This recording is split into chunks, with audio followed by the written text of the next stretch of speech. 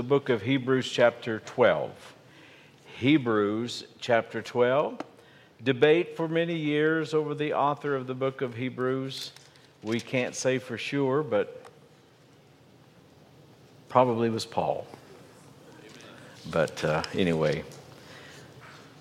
And there's a wonderful verse in chapter 12, verse number 2, that says, "Looking unto Jesus, the author or the one who begins or started, and finisher," that's the completer of our faith. Looking unto Jesus, the author and finisher of our faith, who for the joy that was set before him endured the cross, despising the shame, and is set down at the right hand of the throne of God.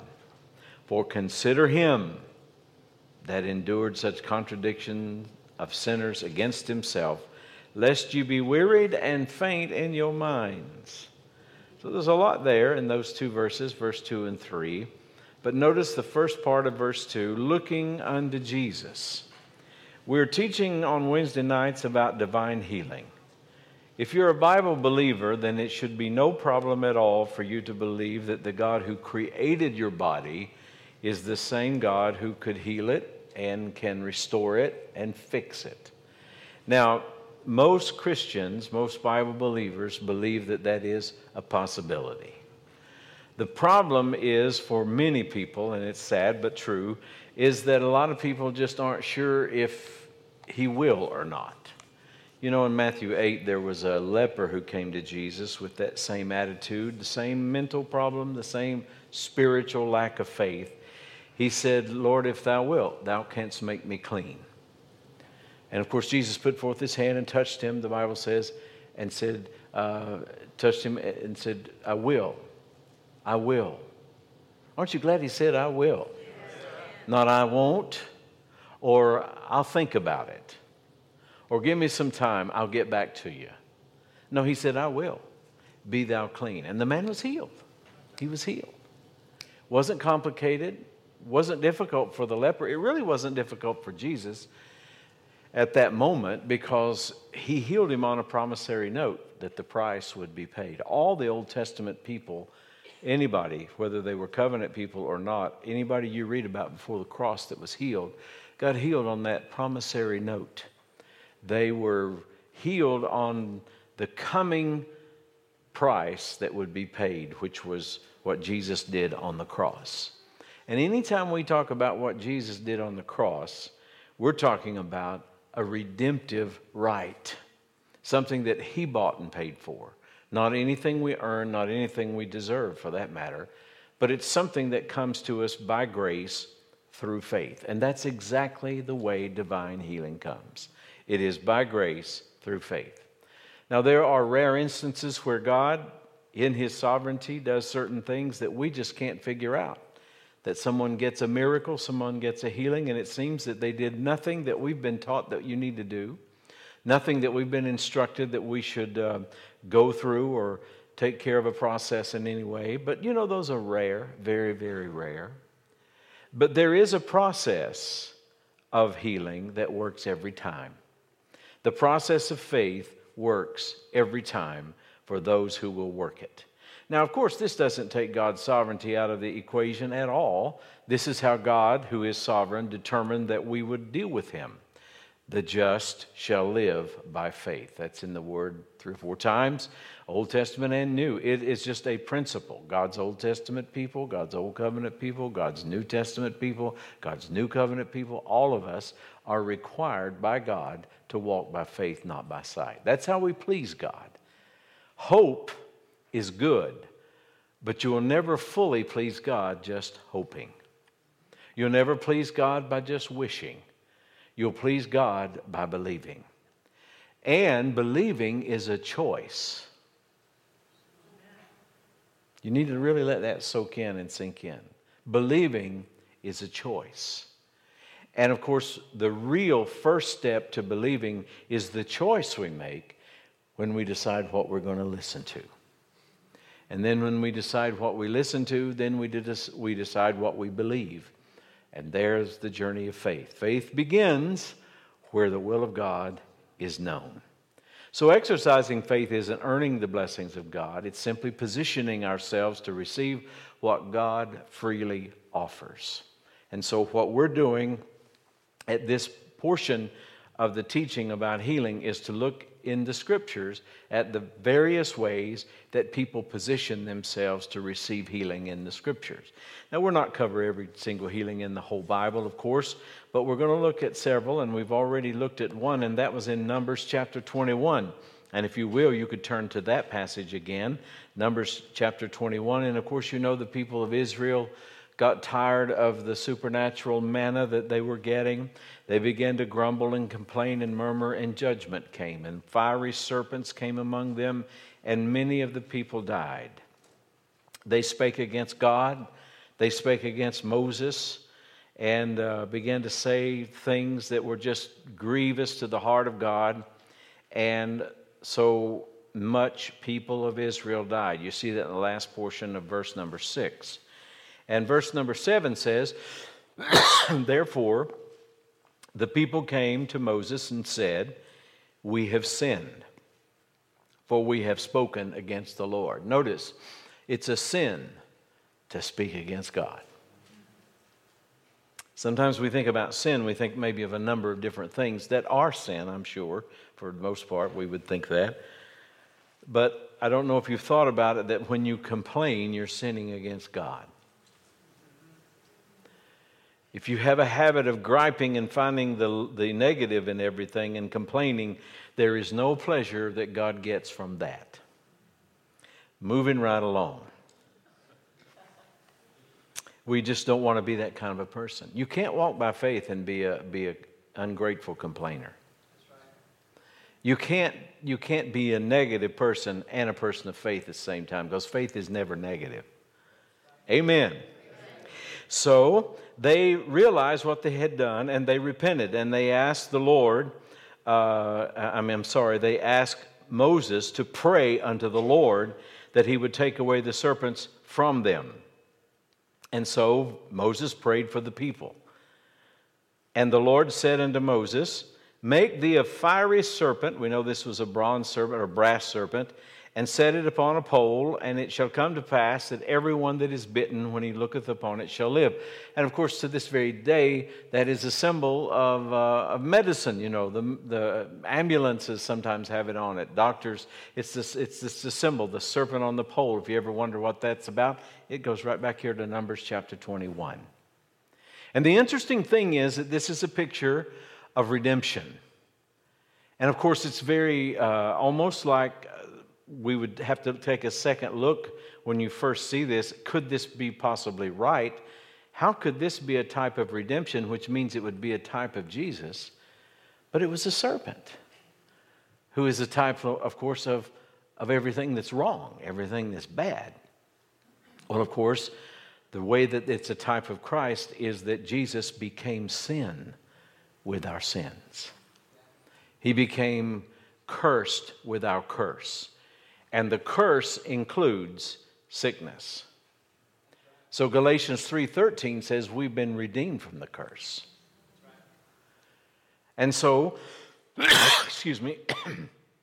this particular verse is showing us that verse 8 says, Make thee a fiery serpent, set it upon a pole, and it shall come to pass that everyone that is bitten, when he looketh upon it, shall live.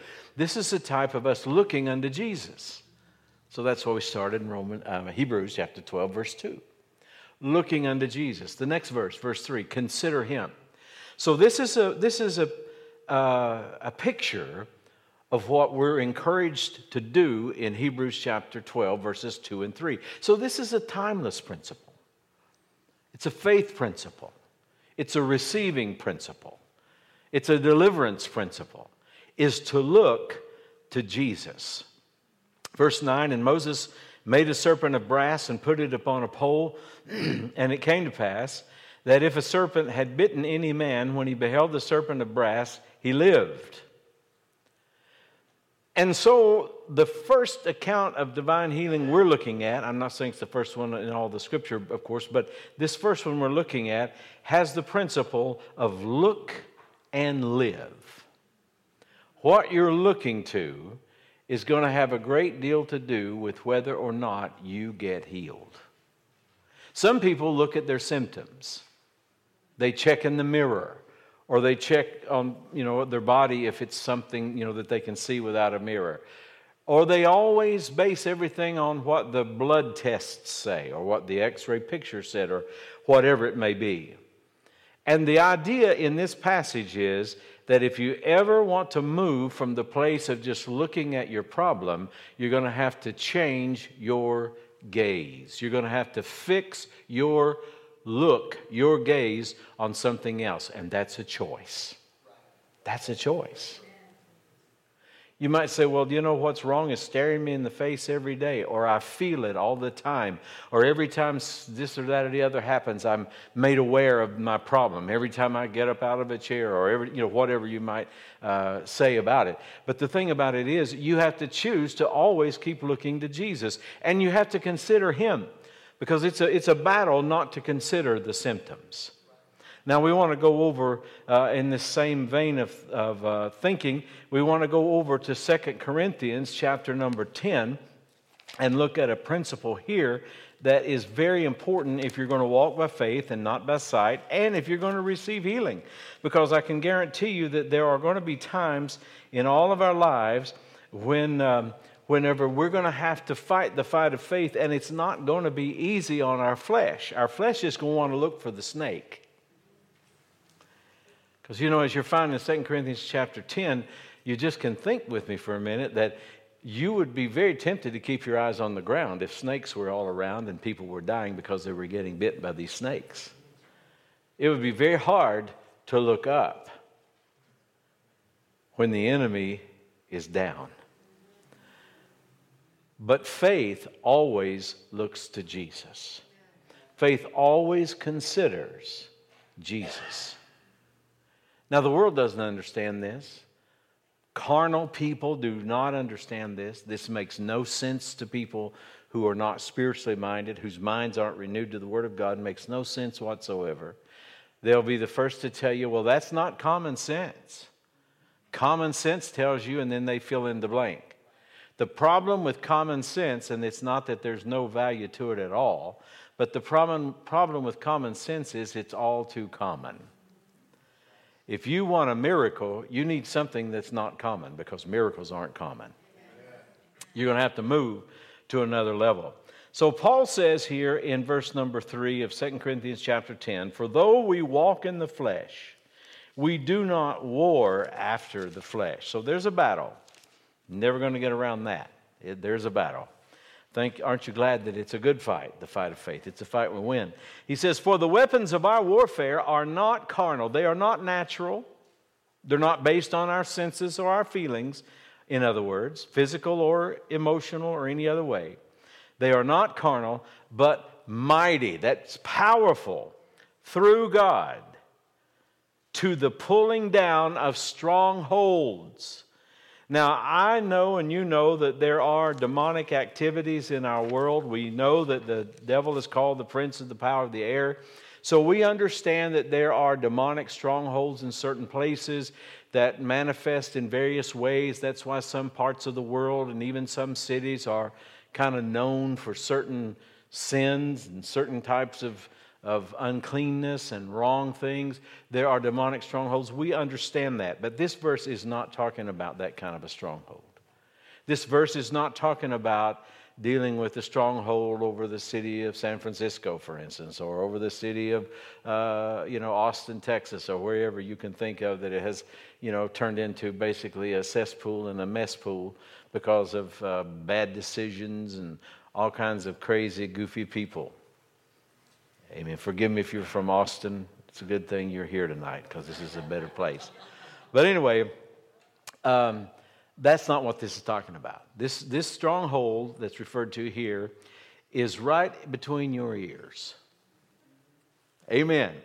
Doesn't mean you're demon possessed. Doesn't mean you have a devil. It just means that there is a battle in the mind. Your mind is the battlefield, and that's the place where the devil launches his primary attack to try to keep you from receiving from God, to keep you off your faith, to get your eyes on the problem, not on the answer. And so what are we supposed to do? How do you pull down this kind of stronghold? And the next verse tells us how, and it also gives us insight into what kind of a stronghold these are. It says, casting down imaginations. Imaginations. Everybody say imaginations. That is mental imagery. That is the picture in your mind. Cast that down. Imaginations and every high thing that exalteth itself against the what? The knowledge of God. So we get more clarity about what kind of a stronghold this is. This is a stronghold dealing with our thinking. And of course, what we're thinking affects our feeling. And we're told that we are to cast down these thoughts, that these imaginations and these thoughts that come against the knowledge of God. Well, what is the knowledge of God? It's the Word. It's your Bible. That's the knowledge of God. And what does the knowledge of God tell us about divine healing? It tells us that we were healed 2,000 years ago on the cross through the finished work of Jesus, that it is a redemptive right for everybody that's saved. God considers them healed. It's just a matter of receiving what He provides. So we have to cast down the imaginations and the thoughts that exalt themselves against this kind of knowledge. And furthermore, it says, bringing into captivity every thought to the obedience of Christ. Now, how do you cast down a thought? How do you cast down these kinds of imaginations? We know now what they are. We know we're supposed to do it. How do I do it? With words. Words are more powerful than thoughts. That's why Jesus said, by your words you will be justified, and by your words you will be condemned. He didn't say by your thoughts you'll be justified. He said by your words. God has thoughts He thinks towards you. Jeremiah 29:11, for I know the thoughts that I have towards you. But it's not just God's thoughts, it's God's words that are going to make the difference. God even knows that He needed to do more than think. He needed to tell you what He thought. And you know what? You need to tell the devil what you think. You need to tell the devil what you know. And you need to tell the devil what you believe. The battle will be won in the arena of words. It begins in the realm of thought. Now, I want to say that again. That's so important. The battle begins in the realm of thought. You win in the realm of words. And so you cast down thoughts with words. So when thoughts begin to come, and they come to everybody, sometimes it's like machine gun bullets. They're just one right after the other. And it sometimes seems relentless. And sometimes they get so crazy and they get so far out in left field, you just, if you didn't know what you know, you'd wonder where did that come from? It's not in my heart. That's not what I think. It's not what I want. It's not even what I believe. Where did that come from? Well, it came from the devil. It came from the devil. And you might think, well, he should know that I know better. But you know what? It's worked so well for him for so many years on so many people, he just keeps on doing it. Occasionally he finds somebody like you, and it doesn't work. But I want to tell you, you're the exception. Not necessarily the rule. You are the exception. Most Christians talk as much unbelief as any sinner out there. Now, they may not cuss, unless they really get mad. They may not use little bad words that might for some be questionable and others are not. All that, those gray areas. They may not do any of that. But I'd rather cuss as talk unbelief. At least the Lord, if you're going to ask the Lord to forgive you for something, don't let it be unbelief.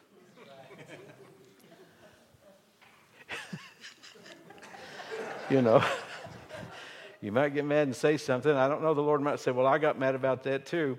But he didn't say what you said, though. I promise you. But anyway, let's get away from that. But the point is, I really would. For me to say that I don't think God would heal me, that I don't think God is a good God, that I'm not sure of His character, I'm not sure of His nature, I would rather cuss as to make that kind of a statement. Because I don't want to misrepresent God. I don't want to insult God. I don't want to hurt my Father in any way. And I don't want to hurt myself with that kind of talk, because that's exactly what you'll do. You'll destroy yourself. Death and life, Proverbs 18:21 says, is in the power of the tongue. And so if you can't say words of faith, just don't say anything. You know, I don't know. It seems like I think Americans may be the worst. I don't know. I don't know everybody in all the world, of course. But it seems like Americans think we've got to talk all the time. And we've got to have an opinion about everything.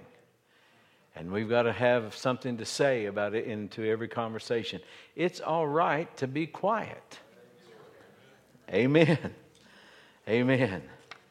How do we bring a thought into captivity? With words.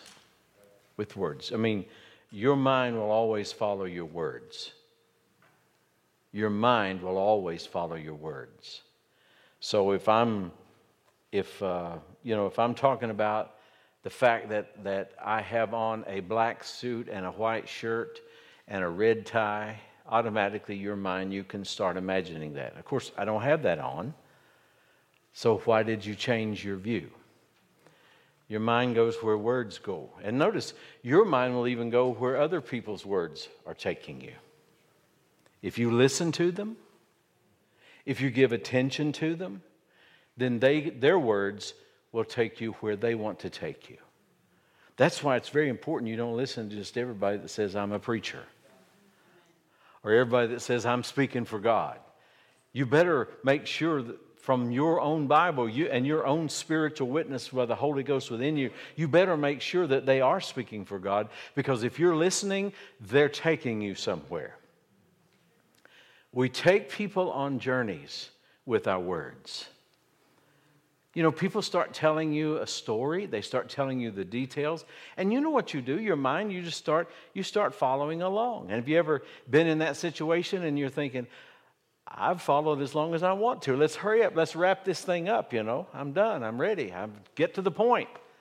Well, the reason why, you know why you get frustrated that way? Because as long as they're talking and you're listening, they're taking you where they want to go. And God wants to take you where He wants you to be. And He wants to take you to a place of healing and health and recovery and restoration. He wants to take you to a place of longevity, to live an abundant life. So it is extremely important what you listen to and who you listen to. It's so important that you fill yourself with the Word so that you can then with your own words cast down those imaginations. You know, there have been times when I've talked to the devil, and if someone would have been around, they wouldn't have had a clue what I was talking about. But since the devil fired that dart at me, and he suggested that, he knows exactly what I'm talking about.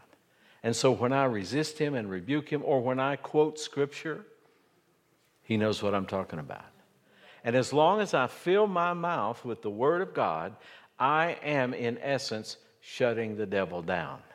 Because you can't listen to more than one voice at a time. Amen. You just can't do it. You go to a room with 100 people in it, and everybody's milling around, talking, kind of socializing type thing. You don't hear 100 people talking. You might hear the noise of 100 people talking, but to discern any one voice, you have to hone in on the one. And so as people normally do, they congregate in little groups. And so you may find yourself in this group and you're listening to the person who's talking in that group. You may, a few minutes later, be over in a different group and you're listening to somebody else talking in that group. You go to another group. You might be the person talking. But always it's that one conversation, that one line of speech that you're following. And you might say, well, Pastor, I know this. But see, we need to be reminded of this all the time, over and over and over again. Paul told the Philippians, that to write the same things to you again is needful and it's safe. We find safety when we hear the basic truths of the Word over and over again. I tell you what, if somebody ever comes along to you and what they're saying is so far out that you or anybody you know of has never heard of it, it's probably something you better stay away from. I have a friend who used to say, I guess he still does, if it's new, it's probably not true. And that's a really, really good way of looking at it. And so this first way of healing, this first biblical account of healing in Numbers chapter 21 had to do with these concepts. It had to do with getting your eyes off what you could see and on to the serpent on the pole, which was a type of Jesus. So whether they realized it fully or not, they were healed by looking to Jesus. And whether we've ever thought about it before or not, the truth is that's the same way you get healed today, by looking to Jesus. Not by feeling of your body to see if the knot's gone, the lump's gone, or how you feel when you move this joint or that joint, or if, the x-ray comes back with this or the tests come back with that. It's by what God has said. We choose where we look. Amen. Now, I want to go to the second one tonight. Can you believe that? We're actually moving on to another one. 2 Kings chapter 5. I want you to turn there with me. 2 Kings chapter 5. And this is a very familiar story to people who are Bible students. And so we're not going to read every single verse and take a lot of time with the narrative. But it's the story of Naaman. Naaman, of course, was a Syrian general. He was in a nation that was basically an enemy of Israel. He was not a Jew. He was not a covenant man. He was not a believer per se. And actually, the Syrians had taken captives from Israel and brought them back into Syria. And Naaman's wife had a slave girl that was in her service, and she waited on Naaman's wife, verse 2 of chapter 5. And verse 3, and she said unto her mistress, would God my Lord were with the prophet that is in Samaria, for he would recover him of his leprosy. Now think about this. This prophet, Elisha, had such a reputation for the miraculous that this little girl knew that if Naaman could only get to him, he would get healed. I wonder how many people really look at coming into the house of God as their opportunity to get something from God. Can you imagine that if people really thought there was something to receive? Can you imagine how many people would come? So see, the church's job is to prepare for the supernatural, learn how to minister the supernatural, and so when people come, that we can give it away, that we can give it to her. And so one went in to Naaman and told him, thus and thus said the maid that is of the land of Israel. So the king of Syria sent Naaman there and sent him with a lot of gifts and a letter to the king of Israel and all this kind of thing, and told the king of Israel, I've sent my servant Naaman to thee that thou mayest recover him of his leprosy. Verse number 6. So what we see is that Naaman went under orders of the king, but the king really didn't understand the story. The king just sent him. One king sent him to the other king, but it wasn't at all, he didn't have an understanding of what was going on. So finally, after a lot of consternation on the part of the king of Israel, it says that, verse 9, so Naaman came with his horses and with his chariot and stood at the door of the house of Elisha. So they finally got him sent to the right place. And Elisha sent a messenger unto him, saying, go and wash in Jordan 7 times, and thy flesh shall come again to thee, and thou shalt be clean. So what we see is that Naaman came to Elisha. Elisha didn't even go out and speak to him. Now, Naaman was a very important man. He was the number one military man. He would be the equivalent of the United States chairman of the Joint Chiefs of Staff. He was the most important military man in Syria.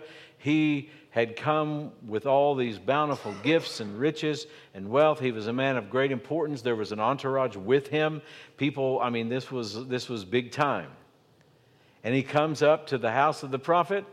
The prophet looks out, sees who he is and what's going on, and he doesn't even go out and speak to him. He doesn't even go out and speak to him. Now, you know, sometimes when people operate under the anointing or they operate in their particular gift, we don't always understand their temperament. We don't always understand everything they do or don't do. And I'm sure if there was some people by, they would think, well, this is very rude. Don't you at least owe him a hello? Shouldn't you go out there and shake his hand and say, how are you? I'm Elisha. I'm the main prophet here these days. I used to hang out with Elijah and give him a good story about all the past and try to encourage him in his faith. Tell him about some of the miracles you saw under the ministry of Elijah and some of the ministries, in your miracles in your own life. Tell him about taking Elijah's mantle and throwing it out over the Jordan River and it parted and you went over on dry ground. Tell him some of those stories. You notice he didn't do any of that. You see, we have to be very careful that we don't try to put God in our box of how God's supposed to run church. How God's supposed to do miracles, how God's supposed to act. A lot of times what we're doing is we're getting in our head. We're getting in our flesh. We're getting in our emotions. And though our intentions may be good, we can sometimes miss the anointing by being too much in the natural and not enough in the supernatural. Elisha didn't do anything wrong, and he wasn't being mean, and he wasn't being rude. He was being effective. They tell the story about Smith Wigglesworth, the great English evangelist from yesteryear. Sometimes he got rough with people. There were some people that he actually hit them. One man had stomach cancer and was near death, and he actually punched him in the stomach. He was immediately healed. It was a miracle that we're talking about now, almost 100 years later, 80 years later or whatever. Well, you don't go around hitting people just to be hitting them. I wouldn't advise you to do that unless you know it's God. Well, he hit the man, and somebody, he didn't immediately, just like in 2 or 3 seconds, he didn't get his healing. And somebody yelled out from the crowd and said, "You brute!" And Wigglesworth said, "Shut up! I know my business." Well, after the man was healed, we don't even know who said, "You brute." Nobody remembers him, except that that's what he did. That nobody knows who he was. So the point is, we have to be careful to not try to do things that are spectacular on our own, but we also have to be careful that we don't try to minister to everybody out of our head. Can you say amen? So that's what Elisha did. And of course, it worked. So that's a pretty good sign that everything was cool. It all worked. But notice verse 11, Naaman was wroth. That's old English for he was angry. He was mad. And went away and said, "Behold, I thought." You know, that gets more people in trouble than anything just about. I think. Now let me tell you what I think. When you hear that, you're in for a bunch of stuff usually. But he was wroth and said, "Behold, I thought he will surely come out to me and stand and call on the name of the Lord his God and strike his hand over the place and recover the leper." In other words, Naaman had it figured out. This is how it's going to happen.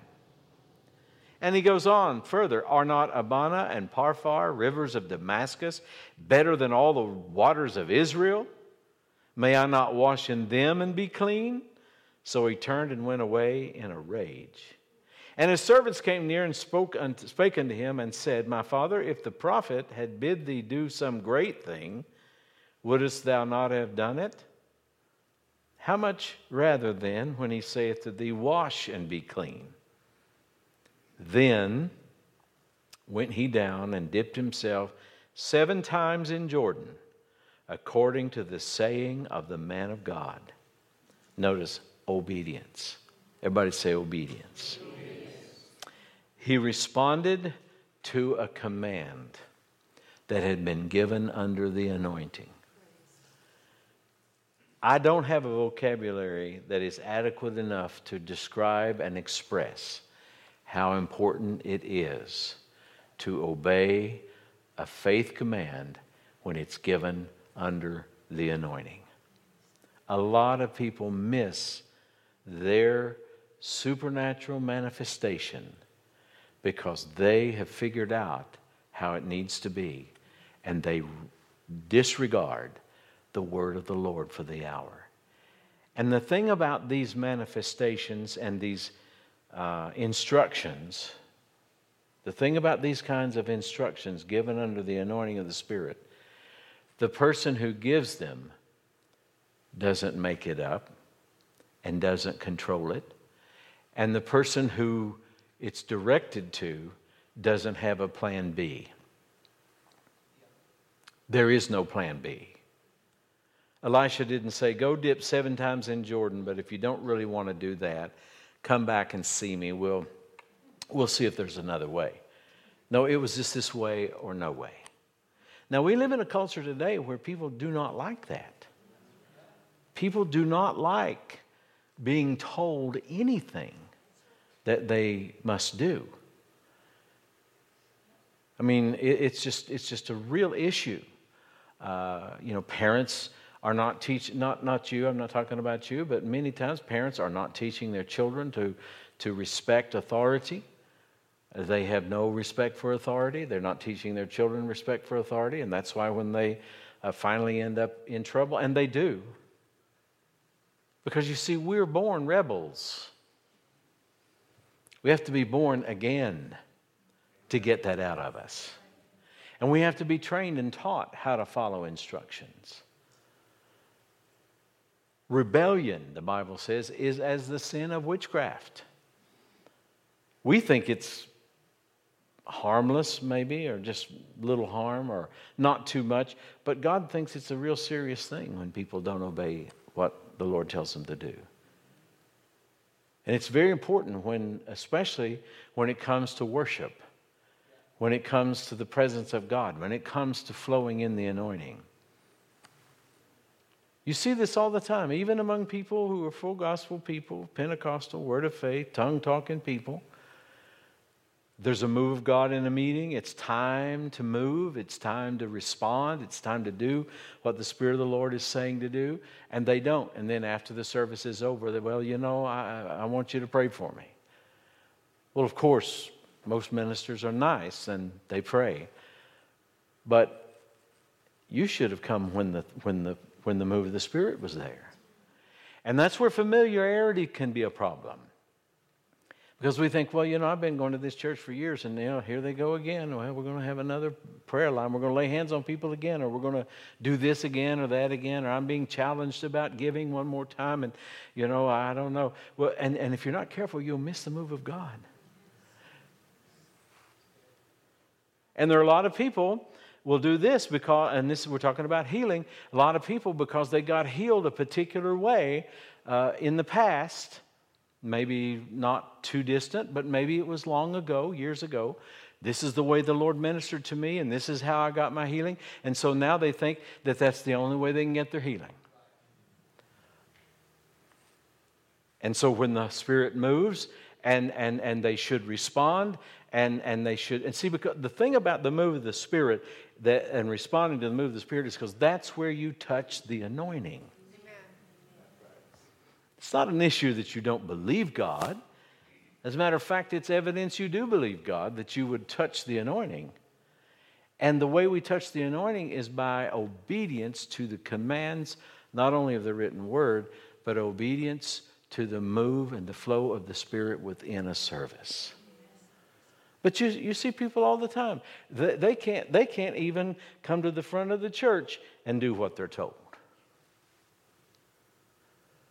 Ushers try to help them because you got little short people like me trying to minister to people, and it's just better if I can stay up on this step at least and minister. You got all kinds of people that they don't want to do that. I don't know if they're afraid I'm going to electrocute them or spit on them or what it is.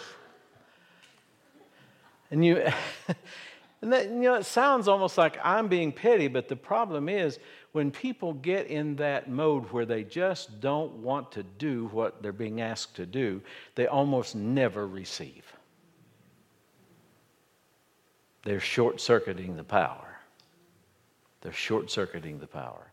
When it's time to praise, it's time to praise. It's not time to go to the bathroom. It's not time to go get a drink of water.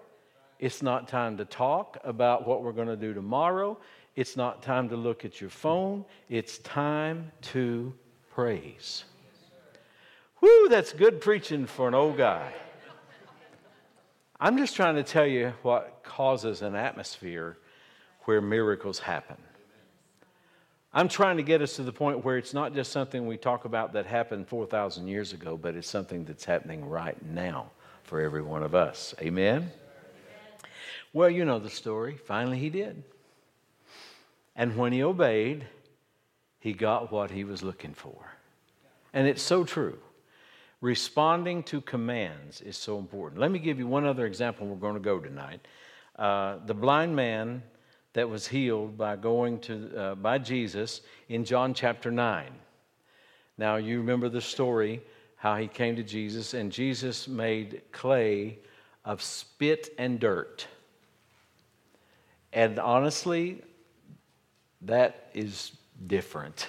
I'm trying to be diplomatic. That's kind of strange. I mean, to our natural thinking.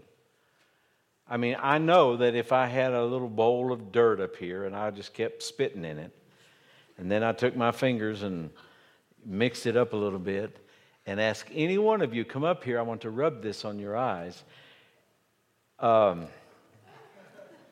you'd probably have a problem with that. I mean, I would have a problem with standing up here spitting and doing the stuff in front of you. Why would Jesus do that? Well, he always said this. He said, I only do what I see my Father do. Why would God have him do that? And I'm going to be honest with you, I don't know. I don't have all the answers. I don't pretend to know everything. But you know the story. He told him to go wash in the pool of Siloam. Tradition says that there was a kid that led him and evidently took him there. But anyway, he washed, and when he washed off the spit and the dirt, the mud, the clay, he could see.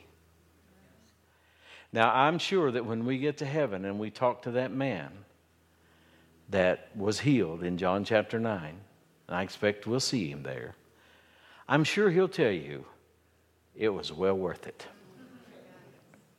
His life was totally changed in a moment's time. Well, actually, it was more than a moment. It was a process. I don't know how long it took him to get to Siloam. He couldn't see, so he probably didn't move as fast as someone who was a sighted person. So I don't know how many minutes it was or how long it took. But as soon as he completed, everybody say completed.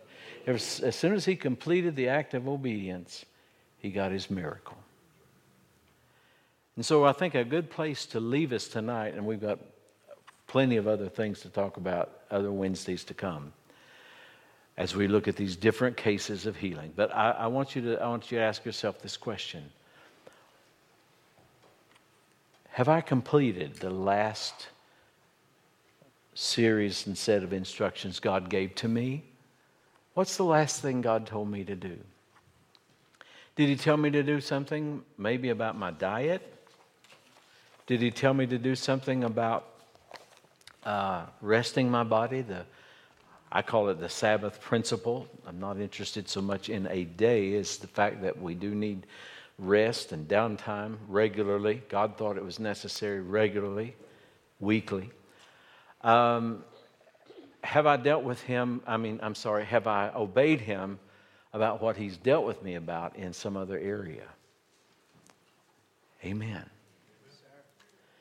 You see, because many times it's just the obedience to God in those areas that releases the flow of the Spirit that we look back and say, I'm better.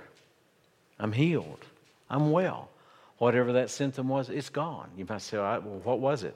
It doesn't matter if it's gone, does it? And can I tell you something else? And this might be worth the whole trip here tonight if you didn't get anything but this.